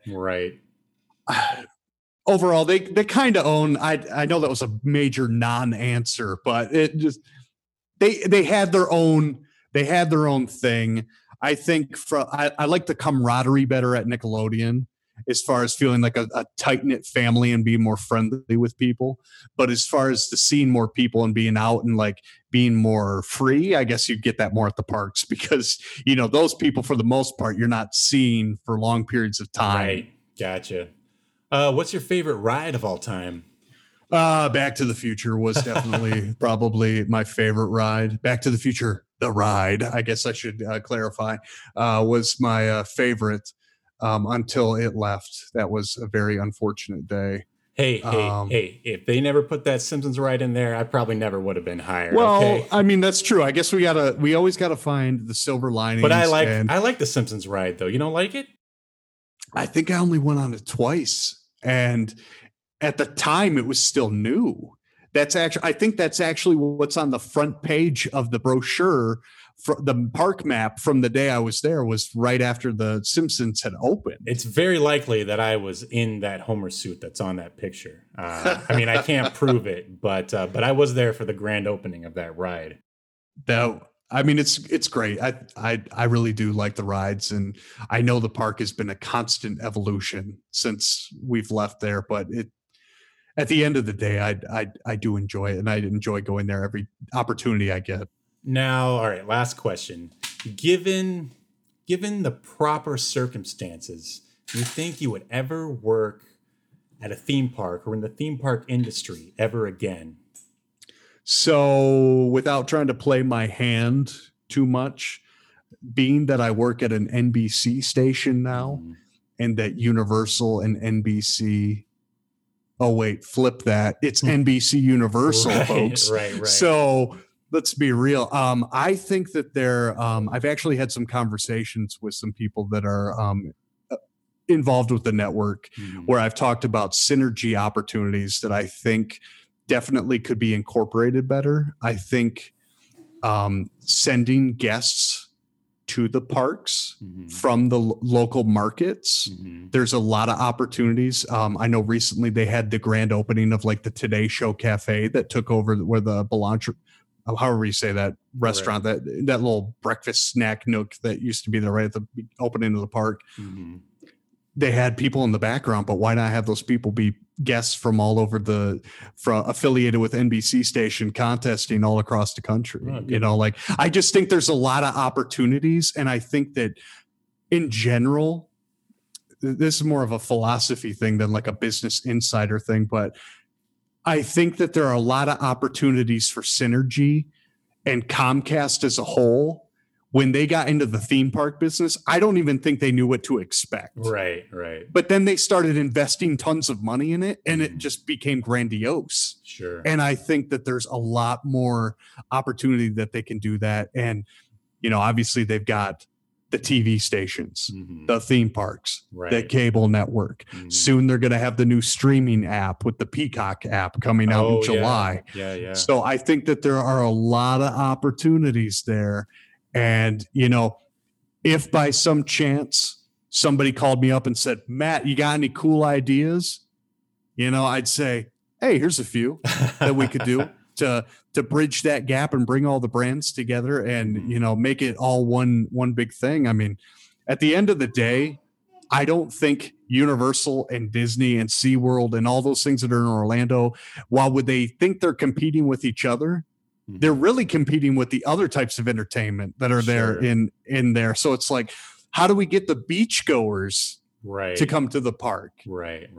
How do we get, there's a bunch of different things that people are there for. So it's like, and most people that go to the parks, if they're going to go to Disney, they're likely going to go to Universal. Right. They're likely going to go to SeaWorld. Sure. I don't know that many people that pick one or the other. Maybe that's just from my personal experiences, but I think that they all, obviously they all help the economies of the different places where you have these things. So they're all want to have the whole industry wants to thrive is the moral of the story. Yeah, absolutely. Especially now, since there isn't a theme park industry.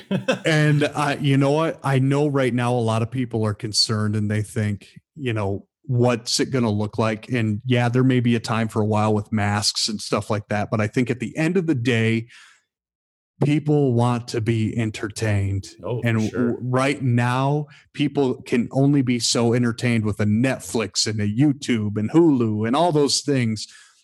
But eventually, they're going to get back to business. The parks are going to be thriving. I think they're going to be better than ever. And I can't wait to see Universal's Epic Universe. Still not sold on the name, but I'm looking forward to seeing what that park looks like when it finally opens up. Oh yeah, Super Mario Land. That's going to be, or World? Is it Super Mario Land or World?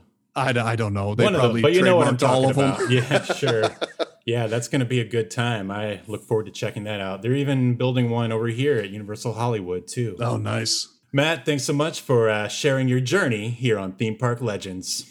Yeah, thank you for having me, man. It was good catching up. We'll have to keep in touch more and not just send Facebook messages once every 10 years. Big thanks to Matt for taking the time to talk to us about his journey.